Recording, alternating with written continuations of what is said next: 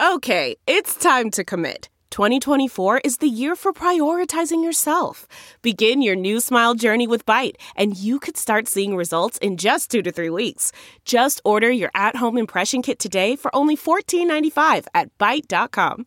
Byte Clear aligners are doctor-directed and delivered to your door. Treatment costs thousands less than braces. Plus, they offer financing options, accept eligible insurance, and you can pay with your HSA FSA. Get 80% off your impression kit when you use code WONDERY at Byte.com. That's BYTE.com. Start your confidence journey today with Byte. The Angie's List you know and trust is now Angie, and we're so much more than just a list. We still connect you with top local pros and show you ratings and reviews, but now we also let you compare upfront prices on hundreds of projects and book a service instantly. We can even handle the rest of your project from start to finish. So remember, Angie's List is now Angie, and we're here to get your job done right. Get started at Angie.com. That's ANGI, or download the app today. Typical disgusting display. Tonight, we got him, Goldie and the Sulk. This is a typical disgusting display. And it starts right now. But here's a realistic hack to know ahead of time when your dog may have to take a shit imminently. Okay. Oh. So we have these 3 older dogs. I realized within the last few years that, yes, you can try to read their expression and all that, and sometimes that just doesn't work out. When the dogs are walking away from you so that you may see their butthole as you can on a pug, and on our dogs, it's sort of a similar thing. You can see mild sphincter dilation. Wow. You can tell when it's coming and when it's not. What a pervert. I know. Believe me, I'm casting my gaze on dog buttholes. Yeah. That's for sure. But it works. I'm telling you. I've never noticed that. It's true. I'm telling you. Give it a look. give Lloyd's Lou a look the next time he's, I hate to see him go, but I love to watch him walk away. Every time I'm in a room with you from now on and I leave, I'm backing out. I will never show you my rear side again. I know, but then how will I know when to take you for a walk, as we do so often? Oh my God. Welcome back to another episode of A Typical Disgusting Display, a podcast for writers by writers who hate writing. Hey, what are you doing for Christmas? What kind of Christmas plans you got? You finished all your shopping? I did. I Nice. just am I'm throwing so much stuff at trying to salvage this year. Yeah. In the final week. Yep. With a barrage of gifts. It's like a game where works. It's garbage time, right? It's a game where you're down 40. You know you're not going to win. It's all about so padding you're stats. just jacking up threes and being like, maybe we can cut it to like 18, and then anyone who looks at the box score would go, oh, it was okay. It wasn't a blowout. Also, you have to acknowledge the spread on this year was quite high, so you may be able to beat the spread. Yeah. So, I mean, we're, I guess I should be traveling. I guess everyone else is traveling. Maybe I'm the last person in America who's trying to, preserve the public good by not spreading coronavirus. And also, with this Omicron, sometimes you read and you go, 40% of people don't even know they have it. And it's like, wow. So I'm trying to avoid this disease that even if I got, I wouldn't know I had it. It sounds like some sort of problem they present you with in a shitty first-year philosophy course at college. Like, what if there were a disease? And you didn't know you had effects, and no one knew they had it, and then you would, get all high and mighty and argue with people for no reason, and then they'd give you a B+, and you could never prove that was good or bad. Right. Oh my God, B+ was like my holy grail. God, I was such a bad student. There was a course I went to twice, and I got a B+. Wow. Really? Yeah. What did they? Because it was a philosophy class. Like, there's no right or wrong. Right. You just have to kind of defend what you said. So I showed up for the midterm and I showed up for the final. And then the rest of the time I was stroking my girlfriend's hair in the park. back when I had time for that sort of thing. Oh my God! Which park? Riverside Park. Yeah, awesome. Nice. Yeah, that's the. Let's go to Riverside and I'll lightly stroke your hair for an hour. While they sweet. film a scene from Law and Order in the background. Yeah. I mean, it was just. Oh my God! That's You know, great. it was backward. Also, there was Riverside Park was scarier then than it Yeah. is It was. now. So Yeah. it was kind of like with the the light menace of potential terror. You lie down, I'll stroke your hair. Were you really a hair stroker? Is this a real thing? Yes, It sounds like it, yeah. That is I wasn't. awesome. Gonna, I mean, I always say this is like any advice to a young person is. I dated the same woman all 4 years of yeah. college, which Yeah. is the single dumbest thing you Huge can do. mistake. Yeah, where you just go, I'm in love. And it's like, no, just date everybody. Well, Doesn't that's right. matter. This is the woman who offered you a threesome, and you said, "How dare you!" We're in love. No. I love that story. It was love also that. the woman whose best friend briefly dated Beto O'Rourke. Oh, So he and I used to hang out in their suite in a dorm called Ruggles at Columbia. So it was me. We would just be, because the girls were best friends. They'd be off in their room doing stuff. And so then it was like, well, I guess we should talk to each other, right? While we're sitting here for 2 hours. It's like, was he a hey. good guy? He was a very nice guy. Yeah. Okay. Nice. What really struck with me when I saw him again was like, oh, there's that guy who only had one shirt. That's what I remember about him. He had a white T-shirt with blue sleeves, and that was all he ever wore. Oh no! Yeah. Oh, he's Good gonna old get. one shirt Beto. Also, I forgot, like, because my friend, no one called him Beto back then. Yeah, what did they call him? Well, so Columbia at that time, almost everyone seemed to be from the Northeast. So he was from Texas. So I heard my friend was like, did you hear Beto's running for Senate? And I was like, I don't know who Beto is. And he's like, Beto. And I was like, I've never heard that word. Stop saying Beto. It's not going to make me. And then Come I on, saw him Beto. on TV and I was like, oh, Texas Rob? Because he was just from Texas and his name was Rob. So I was like, oh, Texas Rob.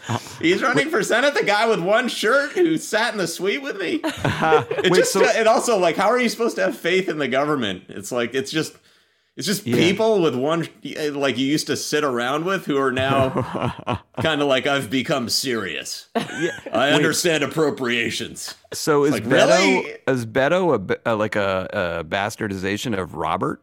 I think it's like a sort of Spanish nickname that he probably had as a child. I think. And then off of Roberto. Yeah, and then I'm sure when he came to Columbia in the 90s and it was all grunge, it was like, my people used to call me by this endearing name where I'm from. It was Beto, And they're like, It was shut like, up. I'm fucking Rob. I'm Rob. We I listen to Pearl to Jam. Nirvana. I like to brood.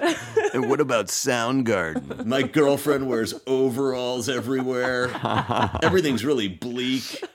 Temple Even of though the 9/11 hadn't happened yet. Yeah, I know. We had nothing to complain about. No. Right. Temple of the Dog is the best band ever. They just smashed two bad things together. You guys don't understand me. 90s. I have a lot of thoughts. And a lot of them are kind of dark. I know. I can't believe that we were complaining in the 90s to look back on it. Like, what were we so pissed about? The like 80s. What? Yeah. I don't know. I don't know what. I mean, the 80s were like. I think AIDS was the big, my first day of college, Magic Johnson said he had AIDS and then no one had sex for a year. So I think that was a big part of it. It was the COVID back then, but it did kill you. And it was like, oh, and how's it spread? It's like the one thing we all came here to do, have sex. That's how you die. Oh, okay. Oh, God. So I think we did have a little bit of a claim to despair. Con College just plowed through that news. They did not care. Yeah. It was just Don't worry about it. Well, also, like, Conn College, as I brought up before, mostly women. So they didn't really care about. I mean, they cared about Magic Johnson and AIDS, but it didn't stop them. I'm sure everyone but me was going nuts. I just sort of was like, it seems like no one's having sex at all. It's like, no, everyone is. Pan around the room to ties on every doorknob. Well, my roommate certainly was. That's true. There you go. While you were stroking hair adjacent to 96th Stroking Street. hair and stealing RA dorm door condoms. In case I needed them. In case of emergency. Do you have plans for the holiday? We as a family are going to a place in Vermont called Stratton, which is like a ski place. So we're going skiing. The short way of saying that is we're going skiing. Yeah. Lovely. We're driving up on Thursday. Thought it was tomorrow. It's actually Thursday. So we could have been doing all really this tomorrow. hard to picture you skiing. Oh, believe me. I mean, listen, I think I've mentioned this to you before. So I skied when I was younger, and I started a little late, kind of like 11 or 12. You know, most kids, when they start skiing, they're younger than that. But I skied up in Vermont, would go, a couple times a year, and then didn't ski for like 30 years. And Tal is a great skier. She's like one of those skiers where like her whole body is just like absolutely a willow in the wind. Is a person with an agenda. Yeah. And it's just like, I'm going to get to the bottom of that mountain and fast. Yep. And be great at Yep. Like, That's 100% I'm right. like, I don't know why I'm up here. I don't know why I need to be down there. Yeah. I'm not sure why I'm doing this, so I'm just going to kind of crisscross super slow and not wreck my knees. Because there's nothing at the bottom that I need to be doing or that's better than right here. And also, like, when I get to the top, I'm always looking at the different trail names. It's like Thrasher, The Face. And then I'm like, oh, this one, The Easy Mile. That looks good. Hill. But anyway, so I hadn't skied in 30 years. But it is kind of like, as they say, riding a bike. So I went with Tal again. And I took lessons to kind of refresh myself, but I'm skiing and I'm like, okay, this is exactly what I remember skiing was. Yeah. Like I'm doing it exactly like I used to. And so I was with this instructor, and Tal came with us on the lesson and was like, doing her moves and stuff. And she went down this little run ahead of me and videotaped me coming down, on her phone. Nice. And like in my mind, I was going through like a junior sort of like slalom trail. Yes. And in my mind, I'm like, Bill Maher, like coming down the hill. Like I'm like, Form is this is perfect. good. And I see that she's filming, so I'm like kind of leaning into the turns. Then I look at the video, and I described it as, it looked like if Frankenstein were in high school and carrying his lunch tray trying to find a table. Like, I was so bad. It was so stiff and awkward. So I'm throwing myself into that again. And now that I'm aware of that's what I look like, I can't, skiing is like slightly joyless for me. The same thing happened with me in surfing, where I was surfing in Hawaii and they were like, oh, we'll videotape you. And, I was kind of, it felt like I was just totally shredding. And then I get the video and it looks like someone placed a statue of an old crouching fisherman looking over the side of a boat, and that got caught in a wave. Like there was no fluidity or grace or anything. I know. I think that's Judaism, folks. I think we both got it bad. JC, do you have anything planned for Xmas? Well, we are celebrating it solo here. We kind of like that tradition. Yeah. Especially Jealous. especially no traveling, like Goldie was saying. But then the day after, we're driving out to Palm Springs and spending it there till the end of the year. Maybe Would you even get Stu some strings? I got him. Well, he might hear, but it's definitely music related. Yes. So, honey, as a gift, we both get spit on by Perry Farrell. Pretty much. Oh, that's awesome. Yeah. All right. Well, Merry Christmas to us all, and Merry Christmas to you listening. I'm glad you can say that again. Yeah, I know. You can? Thanks to Remember when you had to say Happy happy holidays holidays. and it was just such a burden? Wait, I know, but when did it change? no, With it didn't. Trump. Oh, with Trump, you can say Merry Christmas again. Yeah. By the way, as Jews, I enjoy saying Merry Christmas. I don't give a shit. Oh yeah, there's nothing like Holiday for 1 sensitivity. second feeling like you're actually blending in and I know. people aren't thinking horrible thoughts about you. Right. Wait, and you celebrate both Hanukkah and Christmas? Goldie does. Okay. Yeah, well, my family is not as Jewish as I am. Okay. Thankfully. I mean, like, it's nice that you No. guys celebrate both. You know. Yeah, no, we're exclusively a Hanukkah family. Okay. We're all about Hanukkah, and we don't even really care about that. It's like we light the stuff, but we don't. I don't know. Yeah. Hanukkah, it dilutes its power by trying to be 8 days. Like, that's just such a stretch for everyone. Yeah, yeah. I remember as a kid when you first start getting gifts like for your parents or sister or whatever, your brother in your case, Goldie, and like I would. You know, when you're young, I remember there was one year where I bought my sister deodorant and my mom mouthwash. Like, those were the gifts. CVS. Yep. Weston Santa. No Andes mints there? Oh, see, I wasn't that savvy. That would have been a step up. Right. That was a good recap. We survived it all. Let's get into the part of the show that's killing us slowly. Let's get in to Johnny Joe.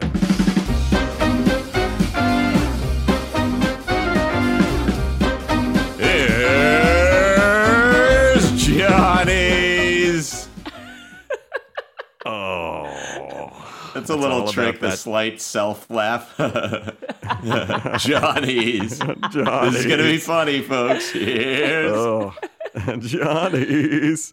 That was nothing but treble on my end. Right. Same. All right, here we go. Here they come this week. Here we go. And the beat goes on. The Special Senate Committee has finally begun to investigate Donald Trump's role in the events of January 6th, and the former president may be in trouble. Yeah. Apparently, he was texting multiple women graphic pictures of his insurrection.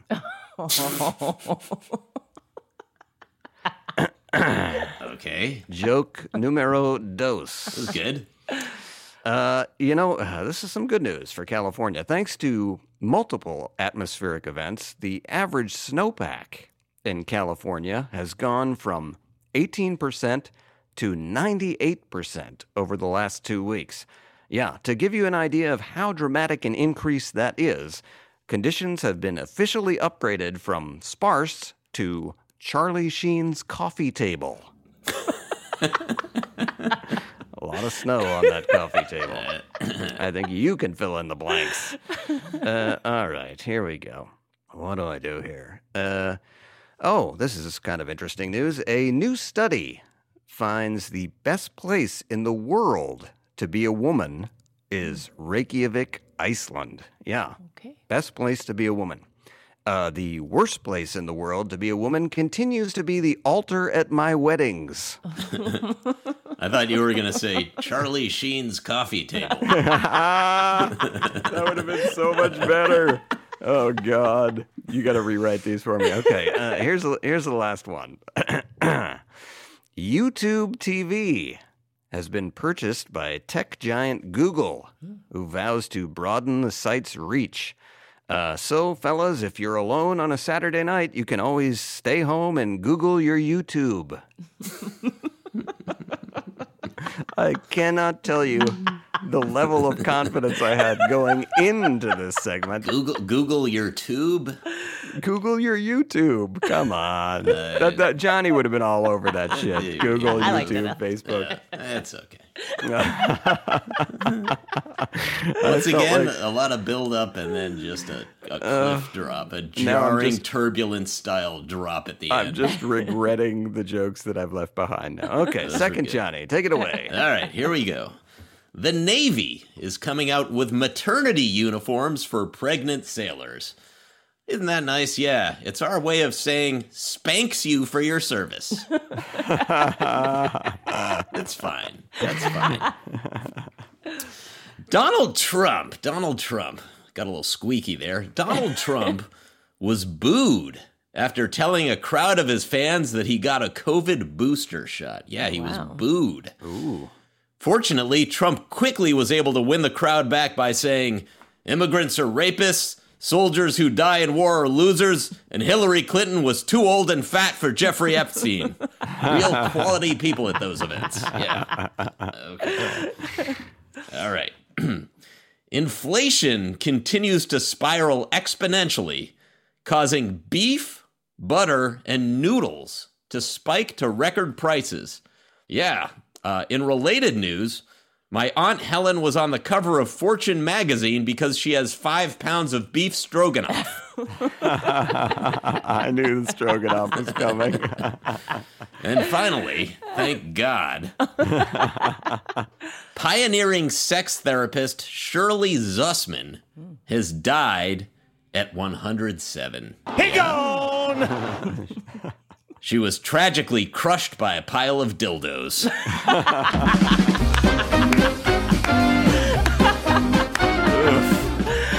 Oh, God. That entire thing just felt like shoveling wet snow. I loved it. I always admire the balls of coming at my jokes when you had those coming next.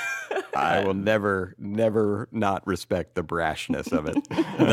I'm not defending this week's crop as, look, I got to bring something to the farmer's market. You brought it. You Yeah. you know what? I bought it. I bought the strawberries. I didn't see that they had wormholes in them. That's They're great. fine. I'm eating great. them. They were good. They were very delicious. All right. Now You're that we lucky to even get a podcast this week. I didn't realize that. It doesn't feel like that. All right. That aside, moving on. I can see Goldie shrugging it off. Oh, the defenders are in the pocket. Man, that sunset is gorgeous. Grill, patio, sunset. Hard to get better than that. Unless you're browsing Carvana's inventory while you soak it all in. Oh, burger time. So sit back, get comfortable. Carvana's got thousands of cars under $20,000 just waiting for you. I could stay here forever. Carvana, where car buying meets comfort, meets convenience. Download the app or visit Carvana.com today.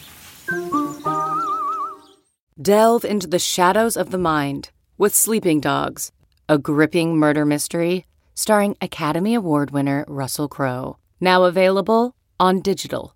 Crowe portrays an ex-homicide detective unraveling a brutal murder he can't recall.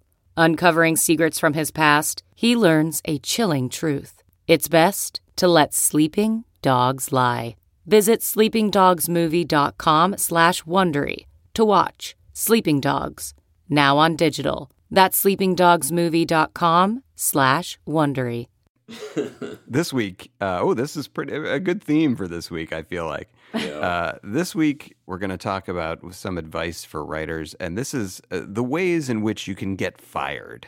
How do you get fired from a show? So I think, what leapt to mind, Goldie, when you suggested this topic, and I think it's a good one, I instantly started thinking of, like, people who don't show up for work, people who don't hand scripts in on time, people who hand in sub-quality work. But there's more to it than that. There are like extra layers of like how and why people get fired. So I know you had a lot of thoughts on this. Yeah, and that we spend so much time as writers thinking about getting the job. How do we get the job? And getting our specs in line, and everything has to line up.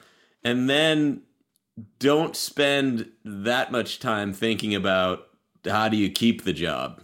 Right. It's sort of like when you have a kid and you have this birth plan and you spend weeks writing the birth plan, and then you go to the hospital and then they take one look at it and they're like, whatever, we do this all the time. Like, you haven't solved a better way of doing this than we have. Yeah. They throw your birth plan away. And then you have a kid and you sort of forget, I have 30 plus years of raising this kid ahead of me. Yes. That was that was the start of something, not the finish line. Like you think you've run the marathon. It's like, no, that was the starting line for the actual race. And so I think that, first of all, people go in with a couple misconceptions. And the first is that this anxiety of, I have to keep this job and the other person has all the power, and that, like, okay, Like your boss. Your boss. I'm this small little writer, and I've gotten this job, and I need to hit all my marks, or I'm going to instantly be canned. They're going to discover I'm a fraud. I have imposter syndrome, and all that may be true, but the fact is that people go in with more of a hand to play than they think, because to get hired, the showrunner, your boss, has gone to bat for you with the studio and the network. They've explained to several people why they think you're great and why, out of all the people out there, they've hired you. And in many cases, the studio and network want them to hire other people. Like, they have people they like in general who are mostly their friends, who are mostly terrible writers, who you have to pretend and go through all these motions like, oh, we're really close on that person. It's just, it's tight. I have so few spots, and if I can just jam them in there. And then, of course, you're just like, I don't want any executive's friend in the room with me reporting back. Yeah. Yeah. And telling them everything I'm doing wrong. But you have to go through the dance. That was a very common practice up until recently. I mean, it still kind of is, but I feel like that happened a lot when we were coming up. Like every time I've gotten close or gotten a show, I've had my arm twisted on several people who, the lie they give you is that, this is a promising person. We think they're really good. And then you kind of look at the situation more, and it's like, oh, they were in your wedding? This promising writer? Who was your college roommate? There was a guy, and I don't know if he's still in the business. Goldie, do you remember the name? I think his name was Brad Johnson. And he was over at Fox, and he was an incredibly nice guy. He was a really nice guy, but he was an executive. And then they started putting him in writers' rooms and like making him like this writer's executive. And he was clearly just there to like in his version of it. There's a famous story where when he went home to his family and one day his child asked him what he did, and he said, "Daddy saves shows." Oh, wow. And like that was a quote that I think, a bunch of people used to repeat that quote, and it always made us laugh. But that's what he was. He was a network stooge, basically, in there to kind of infiltrate the whole system. One of the things Sony offered me when I got United We Fall was they said, there are these consultants, and they come in at the beginning of shows, and they've devised this way to break several seasons of stories, and they'll walk you through it, and they'll take you and the writers through it, and you go, okay, so instantly I've gotten this show, and my first act is going to be, I'm going to go in this room and go, hey, everybody, I don't know what I'm doing, okay? I know I'm supposed to have stories, and I'm supposed to be the writer, but instead, these outside consultants who you've never heard of, who haven't ever written a script or gone, they know how to do it better than I do. So let's just sit while they teach me how to do my job and solve every problem. Like, the whole concept was so ridiculous. Take it away for the next 4 years, guys. Yeah, but you have to sort of act like I'm very open to it. And out of curiosity, part of me wanted to go, sure. Yeah, let's see what they can do. Yeah. But I didn't take them up on it. But back to the original point, which is that the second someone decides they want to fire you, it's not an isolated act. It has reverberations, because they need to tell people they're firing you. They kind of need to get permission to fire you. And when they do that, the perception of them is, you made a bad decision, you screwed up. Yes. And as a showrunner, you get a couple screw-ups, and they're very valuable. And to burn one on firing a low-level writer simply, in most cases, does not make sense. It's better to live with that person, because you're going to be in situations where it's, hey, this episode went $80,000 over budget. Although, like, to me, that part was always hilarious, where they say you're over budget, and it's going like, the Yankees are spending too much to sign, Giancarlo Stanton. It's like, I'm supposed to go like, oh my God, the Fox Corporation can't absorb an $80,000 hit. I'm very concerned. Like, I'm supposed to be up in arms about someone else's money that's also, traced back to a multinational conglomerate. It's fine. Right.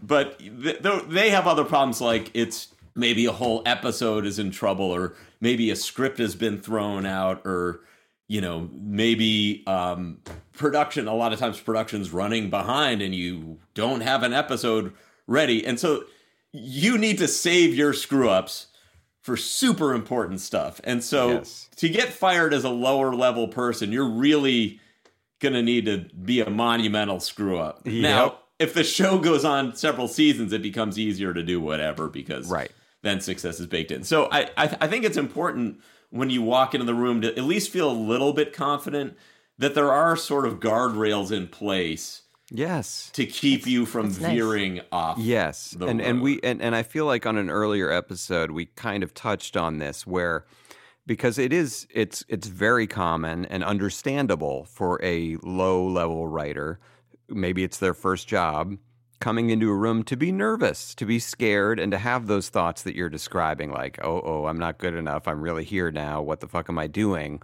But you have to remember, as you said, you've already cleared so many hurdles to get there. You've had a spec script that people liked enough to have you come in and have a meeting, and you were liked enough in that meeting to get hired. So you're totally right. If you are very scared when you first come in there, you're not taking into account the full picture as you described of the show. And we've been in this position, both you and I have, as the showrunner, and you bring someone in on the low level. And you're right. It's like we vouched for them and we don't want to go to the studio and say, oops, I made a mistake. Right. You don't want to be raising any alarm bells of any kind if you're a new show. Yeah. And so the last thing you want to do is go in month 3 or 4 and say, yeah, this decision I made was totally wrong. Sorry. Right. Well, also, you'll have to replace that person. And in this sort of show economy we live in, like there's this perception, right or wrong, that if anyone is available, how good could they be?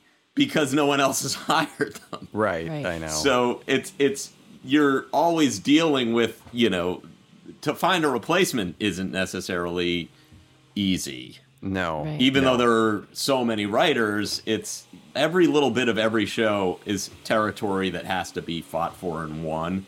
Yes. And a lot of times the effort of that isn't really worth, if you go, I could upgrade this person 15%.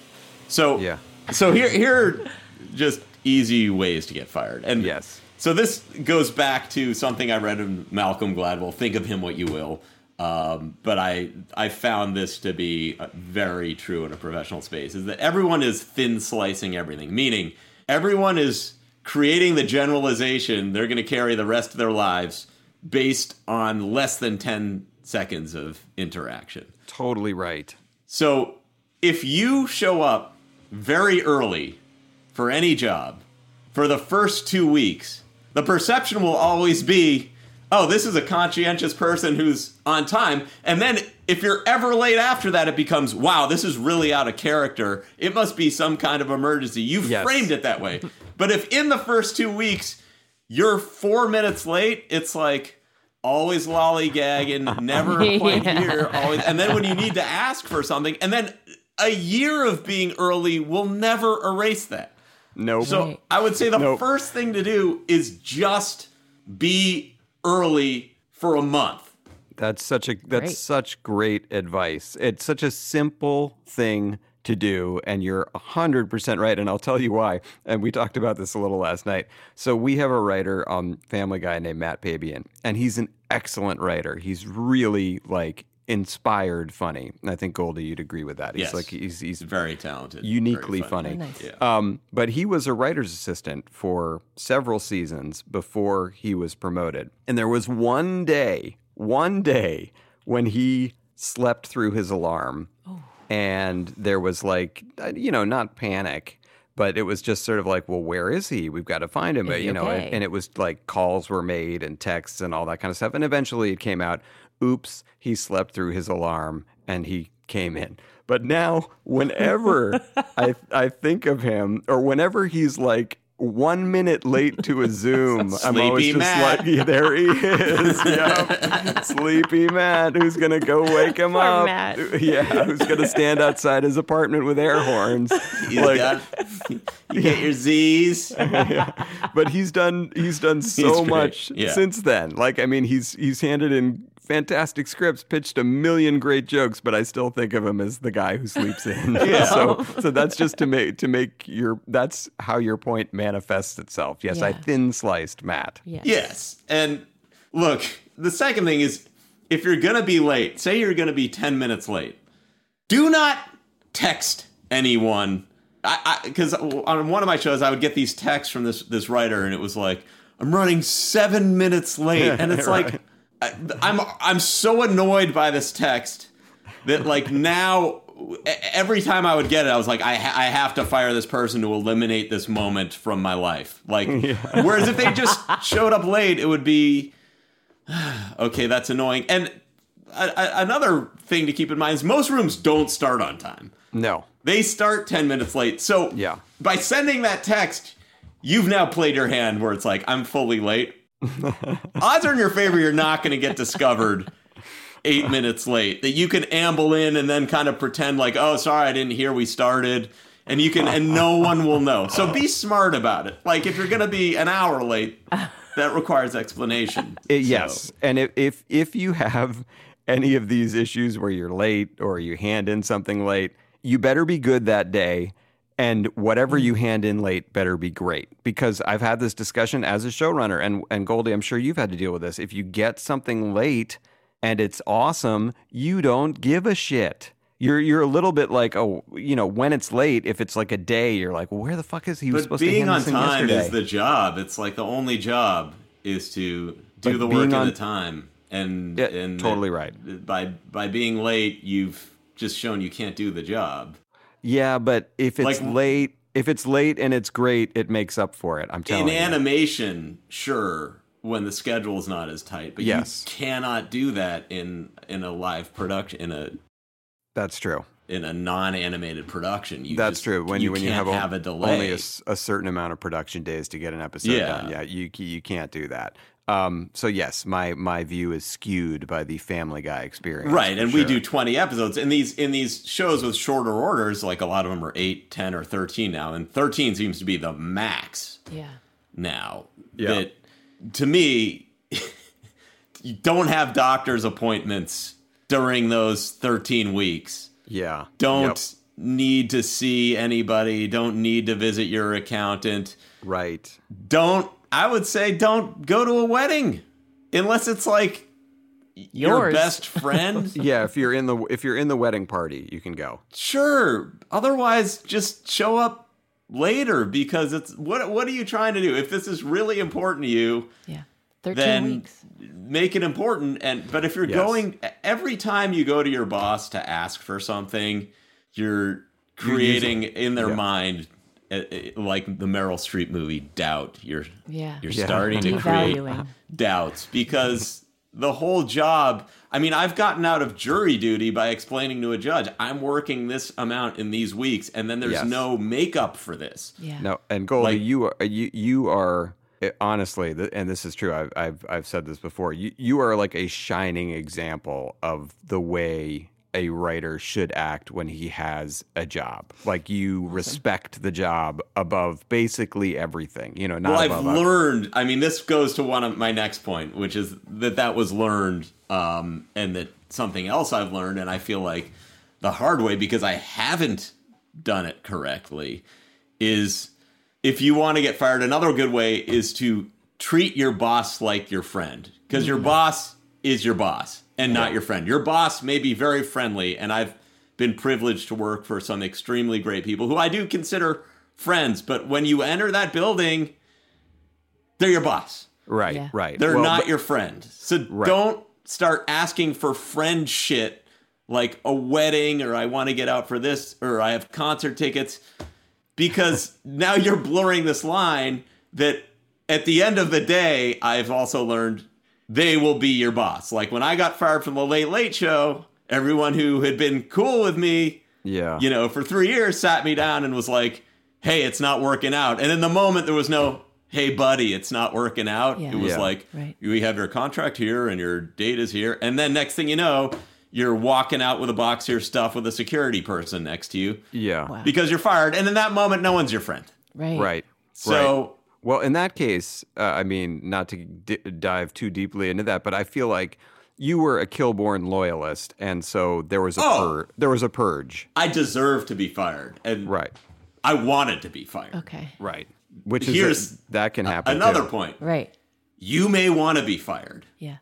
I've been in several situations where my contract called for me to be paid for a certain amount of time and it wasn't working out. And it was like, if I can get this money without doing the work, please fire me. For example, in your mind this year, who are the 2 greatest coaches in the National Football League?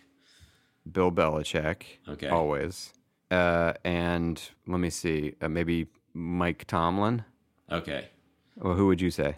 I would say Urban Meyer and John Gruden. Oh, because I know why. Why? Because he's getting paid. They both have giant deals. They both got fired, and the amount of money's the same, and they don't have to do anything for it now. So if you can put yourself in a situation where you talk to your lawyer and you go, I'm going to get paid, there's no reason not to get fired because then you're off just, fingering buttholes in Ohio and you're getting paid. Wait, if the show is shitty, that shitty gossip about shitty shows is currency in Hollywood. So if you got fired off something that sucks, that is better than having been on the full run of something that sucked. Yes. And then having the person who ran the thing that sucked call and give you a recommendation for some new thing. Because if that happens, if someone who did a show I hate calls me and says, this person is great, I instantly go, that person is an idiot. Because they were vital at a show that sucked. But then someone walks through my door and goes, I got fired off that horrible piece of shit. I go, oh, this may be my person. Yeah. And by the way, sadly, I've been on the ass end of that, where there was a writer on Dads who we had to let go early on. You may remember that, Goldie. Mm-hmm. And he has had the golden touch since. So you're right. Like that guy cannot stop getting hired in development deals because he got fired off of the disaster of Dads. Yeah. So you're welcome. I won't say the name, but you're welcome. Getting fired isn't always the worst thing if it gives you this sort of story to bring around to meetings that everyone's going to devour eagerly. Yeah. Yeah. And if you sense the show is going badly, I would say maybe start showing up late. Yeah. Yep. Maybe start being a little disrespectful. Yeah, and there's a way to do that, the disrespect thing that's not just out and out like, oh, you're an asshole, you don't know what you're doing. It's almost just like, if you want to get fired, and this is for good or bad, like I will tell you this, if you don't want to get fired, don't do this. If you do want to get fired, do it. Okay. Continuously, as a junior writer, make cut suggestions. It's a thing that is so annoying to writers who have been there for a long time. If there's a young writer in there and they're not necessarily pitching jokes, they're only pitching cuts. Do we need this scene? Can we lose that line? Is that working? Wouldn't it be, like when people do... Doesn't that affect their reputation then? So then another showrunner's like, hey, this guy was in your writer's room or this woman was in your writer's room. Why did you let them go? And then suddenly you're like, oh, they just would not stop giving cut notes. And then suddenly they become the guy or girl who gives cut notes and then nobody hires them. Well, you're... Am I assuming? In a vacuum, you're correct. Okay. But, yes. But... outside of the vacuum, there's now a psychological game theory thing at play, which is you fired this person, they moved on. Presumably the thing you fired them off of didn't work out. Right. Now you and they are sort of equals, and you're in a sort of standoff where you go, if I say bad things about this person, they could in turn say horrible things about me to this room full of people that I'm a horrible boss. Whereas if I just kind of shrug my shoulders and say, they're great, they're great. Yeah. Then potentially they're not going to come and bite me in the ass with executives and other people and ruin my reputation. Yeah. So That's true. The best thing, when you take economics and you start learning these theories about how people should act, like one of the things is that in game theory is sort of like the most mutually beneficial thing for us is to sort of be polite and say nothing about it. I mean, because you also don't know who's going to be your next boss on the next show. Well, that's another point. And it might be the person who you fired. Exactly. By the way. Yeah. And that, you know, that happens a lot as well. Yeah. That happens all the time. And now this is sort of a kind of a smaller point, but it's one that's relevant to our situation, where if you're a young writer, most shows in Hollywood are new or short-lived, let's say. But there are some shows, Family Guy being one of them. You know, I could think of shows like The Goldbergs, Blackish, shows that are on for like a decade, let's say, or more. And if you come in as a young writer to a show like that, you need to do everything you can to stay there. Like, oh yeah, that's like getting on the Supreme Court. Right. Exactly. Nice. There's 10 of those jobs. Yeah. Right. And that's it. And you cling can to buy them for dear life. House and a summer house life changer. If you play this hand correctly. Yeah. Or you can work on 25 different short-run Hulu, Netflix, Apple TV things and have health insurance 8 months a year. Right. And then the rest of the time you're just scrambling trying to pick up copywriting gigs. Yeah. Right. So the larger point there is if you come into a show like Family Guy, like The Goldbergs, like Blackish, an established hit show, you're not coming in there to put your spin on it you're coming in there to contribute your sense of humor and pitch the jokes you can. But by hook or by crook, and going back to Goldie's earlier point, if you get a job on Family Guy or Blackish or Goldbergs, come in early, first month, be there establish yourself as a guy who cares. Talk about how much you like the show. Talk about your favorite episodes from the past. Like, just do what you can to be a pleasant, normal person in that situation, because that's a life-changing job. So those are the ones you want to keep. It's also so much easier to get a job when you have a job at, say, The Simpsons. Yeah. If you go into a room and you're trying to sell a show and it's, I write for The Simpsons. Everyone knows that's funny. That's a brand. Yeah. Yep. Exactly right. As opposed to like, I've been out of work for 8 months and I've been thinking about a show. It takes place in a hospital. It's like already you're devaluing. Where you go, I work on The Simpsons and a funny hospital. Right. It's like, yes. I mean, Bart's funny. This hospital's probably funny. A Simpsons-style hospital. I love it. Going back a little bit, retreating to, if you want to get fired, I can get you fired in 5 easy words. Great. And it's undetectable. Like, they can't forensically reconstruct that you were fired on purpose. Awesome. And here's how you get fired. Let's hear those words. At some point, you just sit at the table, you hear a pitch, and people are pitching on the pitch. They're excited about it. Again, you don't like the show. You want to be out of there. And you just put your hands down and you go, are we really doing this? The face. You just, in those 5 words, express contempt for the whole thing.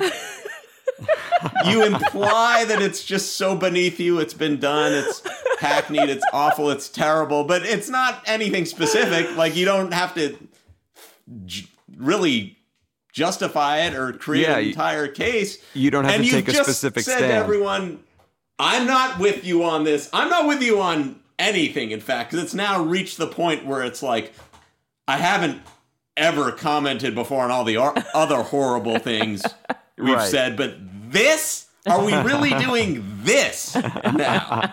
And you're right. That phrase, you have a knack for coming up with these phrases. Yeah. Like, we'll look at it. Yeah, we'll take a look at it. We did it. But are we really doing this? Is a bell that cannot be unrung. That's right. And it will ring in a showrunner's ears every time they look at your face, and you will get fired. Like, when your next option is up, you will be fired. Yes. And I love how, Goldie, you've come into today with much, it seems like, more weighted advice towards people who do want to get fired. Like, here's advice for people who do want to get fired.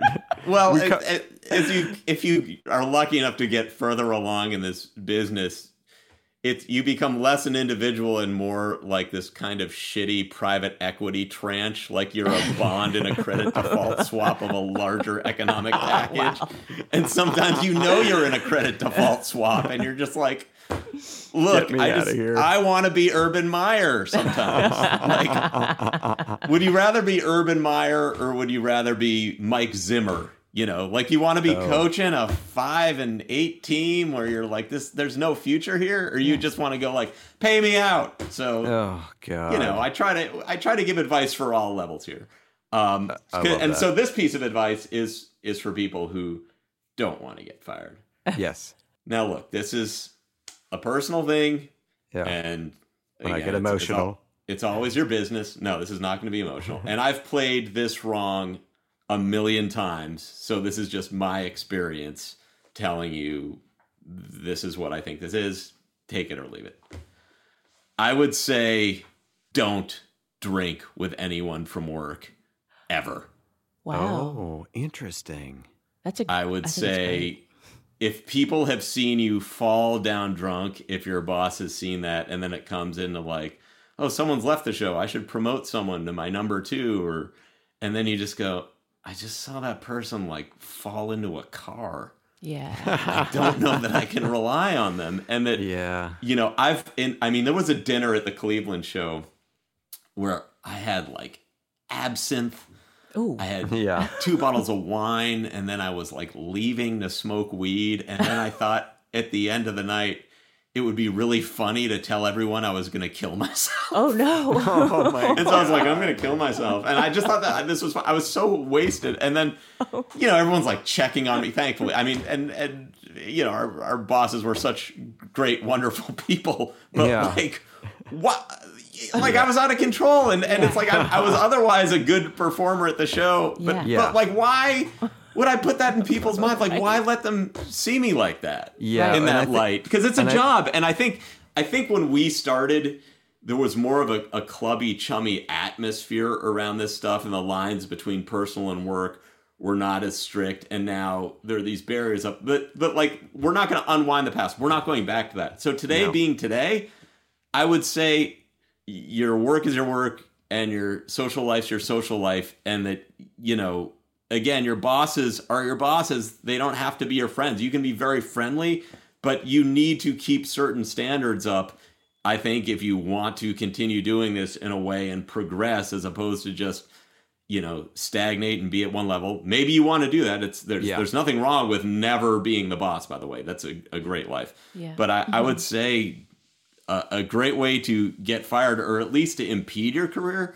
is let people see you drunk. Yes, you're right, and it's interesting because, and you kind of mentioned this, like when we came up and all that, like when we were working with Craig, like he's certainly not a heavy drinker, but he drinks and he lets you know about it. It's like a part of his like Lord Kilby sort of persona. So like that was, it was on the edge of okay to have like a glass of wine with Craig if he so allowed, which was kind of an honor.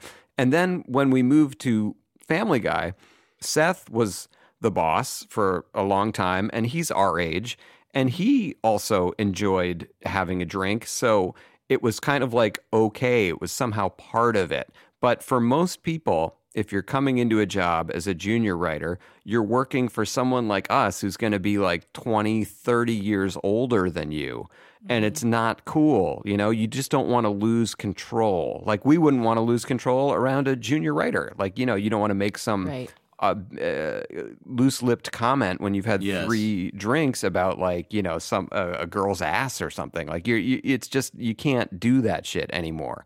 So that's great advice. Yeah. I mean, the holiday party, keep it under control. Thank God those things are on Zoom now, so we can just shut the window. But if you're better at this than I was, and you're able to have just one or none, there's plenty of opportunities in life to drink, and for the 4 times a year you're out with work people, you might just want to not do it. Shit can it. Yeah.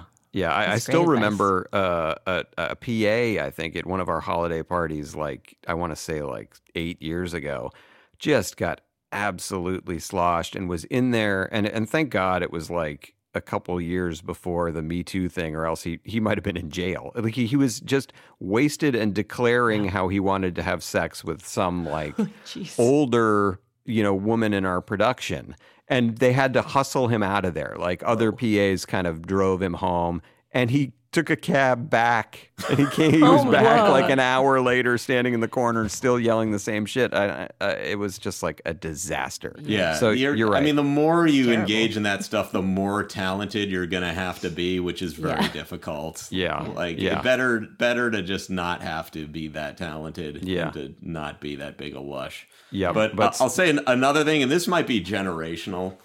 If you want to get fired, just look at your phone a lot in the room. Yes. Because anyone who's my age, like I can't tell you how angry I'd be when you're running the thing and you go, I'm giving everyone a living here. Like when you start talking to yourself and you get in egomania, I'm the king mode, which is easy to do when you're running things. Yes. And you just go, I'm running, I'm struggling to hold it all together.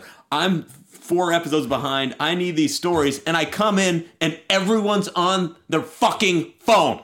Yeah. Yeah, it's annoying. Yep. And people think like, oh, people can't see what I'm doing. Trust me, everyone sees what you're doing. Like everyone's texting about what everyone else is doing. And if you can break your phone addiction and just turn it upside down and not look at it, or better yet, leave it in your office. And then when you go to the bathroom, you're on a break, check your messages. You're not that important. If you were, you wouldn't be in a situation where you have a boss. So nothing you say to anyone is time sensitive other than the people you're with. So, and then you're going to go, I think in your mind you go, well, my boss looks at their phone, so it's cool. Your boss has 1 million fucking people texting them about this job. Yes. 100% right. Totally right. And it's funny, just a sort of a side note story about that. In the Family Guy writer's room, the way that it's set up, there's the writer's room, it's got big, glass windows on a couple sides. And right outside, there's a balcony overlooking the street. And so people would, and this was annoying, they would like, during work, they would take phone calls. I got to take this, and they would go out to the balcony. And not only was it annoying, but just know that when you're out on the balcony, we're all making fun of you. So hopefully that will make you hesitate a little bit before you do that. Like whenever somebody would go out to the balcony, we would always be pitching on what is this emergency phone call that this idiot is getting right now. Also, everyone on the balcony looks like they think they're in the movie Wall Street. Yes. Like it looks like, it's so important. Sell Telstar. Teldar, whatever it was. It's Teldar paper. Very good memory. Good memory. Impressive. I need to unload Teldar. I mean, that's what you look like when you're strolling around, grabbing your head, and pacing back and forth on a small balcony as you take your call. But I look, maybe that's one where I'm tone deaf, and it's like, you don't understand. Our phones are our lives now, and and a sort of theory that's adjacent to this is Twitter's not paying you, Instagram's not paying you, so really calm down with that stuff. I know people think they need to be heard, and every thought that you have is important, but unless they're paying you what your job is paying you, one wrong thing, or one thing that even your boss disagrees with, can plant the seeds of like, I don't want this person representing me. I don't want my name attached to this person. So I would just say, until you're in season 2 or season 3, like just calm down with that stuff. Yep. You're right. All this advice is totally right. Maybe it's just like, here was a nice meal I had. That's a nice benign one. Yeah, there you go. Here's a picture of my wife. Okay. Yeah. Here's my kid wearing a Christmas sweater. Wonderful. Watch the likes roll in. Yeah. Yeah, that's fine. All right. So do you think we covered enough of both sides of that argument? Yeah. Did you have any? I don't know. Argument? Yeah, no, that was great. I don't know. All right. Well, the upshot is, if you don't want to get fired, be on time. Don't get drunk. Put your phone down. Those are 3 things. Very easy things. Easy and actionable. And if you want to get fired, just hands on the table, dramatic pause, Are we really doing this? That'll get it done. Guaranteed. Guaranteed. All right. That was very, very good. Very thorough. CarMax is putting peace of mind back in car shopping by putting you in the driver's seat to find a ride that's right for you. Because at CarMax, we believe you shouldn't just settle for a car. You should love your car. That's why every car we sell is CarMax certified quality, so you can be sure with upfront pricing that's the same for every customer. So don't settle. Find love at first drive and start shopping now at CarMax.com. CarMax, the way car buying should be. Okay, picture this. It's Friday afternoon when a thought hits you. I can spend another weekend doing the same old whatever, or I can hop into my all-new Hyundai Santa Fe and hit the road. With available H-Track all-wheel drive and 3-row seating, my whole family can head deep into the wild. Conquer the weekend in the all-new Hyundai Santa Fe. Visit HyundaiUSA.com or call 562-314-4603 for more details. Hyundai, there's joy in every journey. All right, time to shift from the theme to a part of the show we like to call Top 5. Top 5. Oh, yes. Our best. We should do that in concert when the country opens up. We're just going to go around, just sing that and get off stage. All right. This was, this category was fun for me to think about. I hope it was fun for you guys. Yeah. This week's category is Top 5 Minor Sopranos characters. So we're all fans of The Sopranos. I think it's the greatest show in the history of television. It's certainly incredibly written and performed. I've watched it a few times, and something you notice when you watch is there are these small little characters along the way that are somehow great and stick with you. So these are our top 5 minor Sopranos characters. Would anyone like to go first? I would like to go first. Go ahead. JC wants to go first. I struggled with this, and I feel like you guys should close with it. So, all right. So number 5, I actually don't know her name, but it's Meadows' dorm mate that she goes to, and she says she thinks that Jackie Jr. is cheating, right? And so the dorm mate drives where Jackie Jr. is, and then the girl that Jackie Jr. is with, she's like, "Who are you?" And she's like, "Fuck you" or "fuck off, bitch." Oh, that was it. Yeah, okay. That's an even smaller... Was that the depressed roommate? No. That's funny. That's even smaller character. Boy, Yes. you were up to the task. That is a minor character. I remember her. Yeah, she was like the dorm RA. And she's like, "Can I borrow your car?" Yes. She's like, "I'll drive you." Yeah. Yeah. Okay. And I loved that moment. Was like, yes, that's the kind of friend I want. So yeah, I remember. That's Tony Soprano's daughter. Okay, so number 4 was Carter Chong, who was the guy in the hospital that Junior was in. Yes. They ran the game in the hospital. Idolized Junior. Yes, I loved him. He was great, that guy. Yeah. Oh my God, I'm so glad you remembered him. Yeah. He actually went on to do a lot of stuff. He was that in actor. He's in like HBO's roster of actors, I've noticed. Yeah. And he pops up in a lot of shows. And I loved him in Lost. I think that's where I was like, oh, it's this guy. I love this guy. He's a great actor. So he was really good as Junior's like sidekick. Yeah, he really idolized him. Yes. Yeah. So and then number 3 was Svetlana Kirilenko, the one-legged Svetlana. Oh yeah, she's very good. Yeah, very. Yes, and I mean there will be spoiler alerts in this list, but spoiler alert for that character, she actually plays a huge role in the series. Because Tony sleeps with her, and a lot happens because of that decision that he makes. But she's great.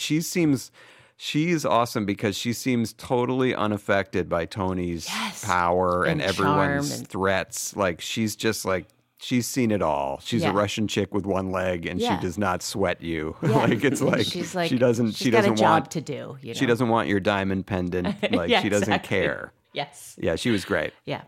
Number 2 was the card dealer, Sunshine.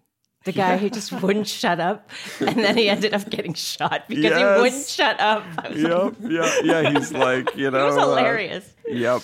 Victory. What does he say? You're better at that. He's doling out the phrases when the card game is getting robbed. He keeps doling out these little idioms that are just like meant to calm everyone down, but it just gets him blown away. Yes. There's some sort of weird satisfaction in that moment. I'm not sure why. What that says about you. I know. That's a good one. Yeah, that's a really good one. Sunshine. Yeah. And then my number one is the Russian mobster that they can't kill. Oh, that's a great Valerie. Yes. Yep. Yeah, because what happened? We still don't. I mean, I'm almost done. That to me is the major drop ball of the series. Is we all wanted to see that guy again or have some repercussion from him coming back. And Goldie, you and I have talked about this, but there's a series in that guy, like that guy coming back, like for vengeance is a whole series. Yeah. I mean, that's my favorite episode of the whole it's so good. Series. Me too. Pine Barrens. Pine Barrens is great. I also like Whitecaps. An excellent episode. Yeah. It's where he's so many. Okay. Goldie, do you want to go ahead? Sure. Number 5 is Vito Spatafori's kid who steps on his duty in the shower. Yes, what a maniac! Oh my god! And that scene where who's the bad guy at the end who gets run over by the car tire? Yeah. Phil Leotardo. When Phil takes him out to try and have a heart-to-heart with him, and he's bought him like 2 milkshakes. Ice cream sodas. Yeah. That was so great. He's great. Number 4 is Lauren Bacall. Yes. Oh, nice. When she gets punched in the face for the gift basket. That is such a great episode. And it's just like so shocking that they got her. So and shocking. It just added this verisimilitude to the whole series. By the way, that episode contains one of the funniest uses of the word fuck ever, when Ben Kingsley turns to his agent when they're on the same flight as Christopher and the other guy on the way back, and he turns to his agent and he goes, fuck. He's just so bummed out about it. Number 3, and this person didn't even do anything, but it led to what I just always remember as one of the funniest, most specific moments of the series, is former New York Jets coach Eric Mangini, when he was at the restaurant, and Tony says, "The Mangenius is here. I better go say hello." Like this football coach needs this mobster to come say hello, or else it's somehow breaking manners. And also, what a moment in time that he was remembered as the Mangenius so briefly. Yeah. It's like half a season. Number 2 is, and I should have looked up his name, but I didn't. But the Bada Bing bartender who gets bashed in the head by a phone and beaten up by Tony like 5 times. I think it's Bobby. Yeah, that is so funny. Or Georgie. He's a comic, that guy, I believe. That Yeah. actor. Oh. But he has those lines where he just doesn't understand Tony's sarcasm. You know, he's like, what do you think? He's like, what do you think? infuriatingly stupid. You think ice grows on trees? No, Tone, I don't. You know, it's like, it only makes Tony so angry.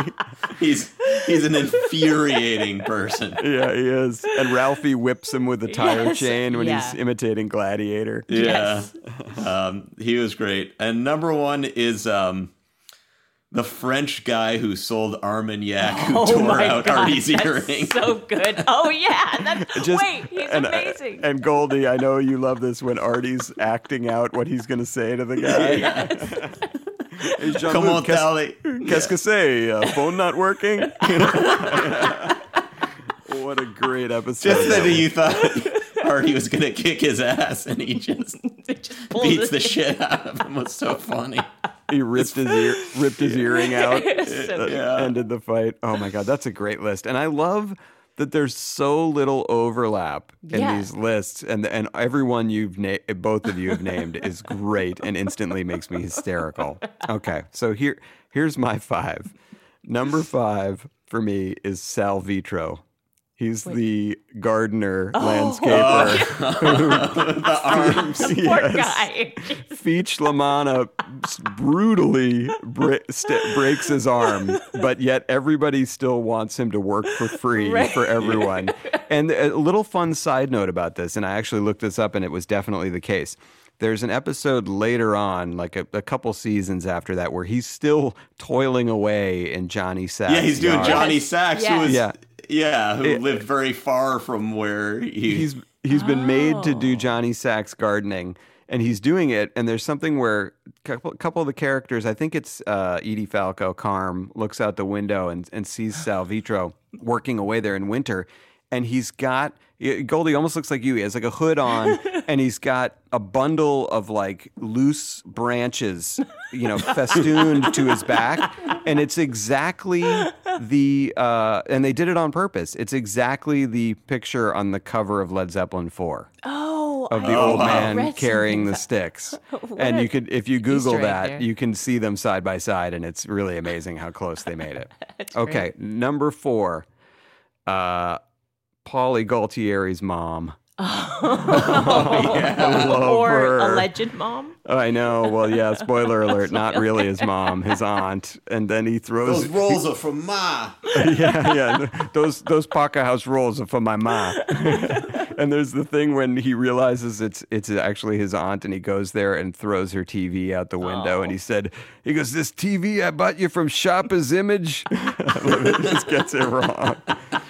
But she's so funny, and just like how none of the other old ladies want to sit with her at lunch. So sad. She's so bad. I know. And then Paulie calls one of the other ladies a malignant cunt, which was also just one of the funnier lines in the series. And then number 3, here's where we have overlap, JC. The Pine Barrens Russian. Yes. Put the remote back in docking station. Like, put what? universal remote back in docking station. That's what started the whole problem. It launched the whole episode. They got in a fight. Oh my God, what a great episode. Okay, now number 2. I know you're gonna love this one too. Do you remember the name Aaron Arkaway? That's Janice's narcoleptic boyfriend. You remember him? That's the religious narcoleptic. He's like, "Have you heard the good word?" He's like, "Yeah, you told me."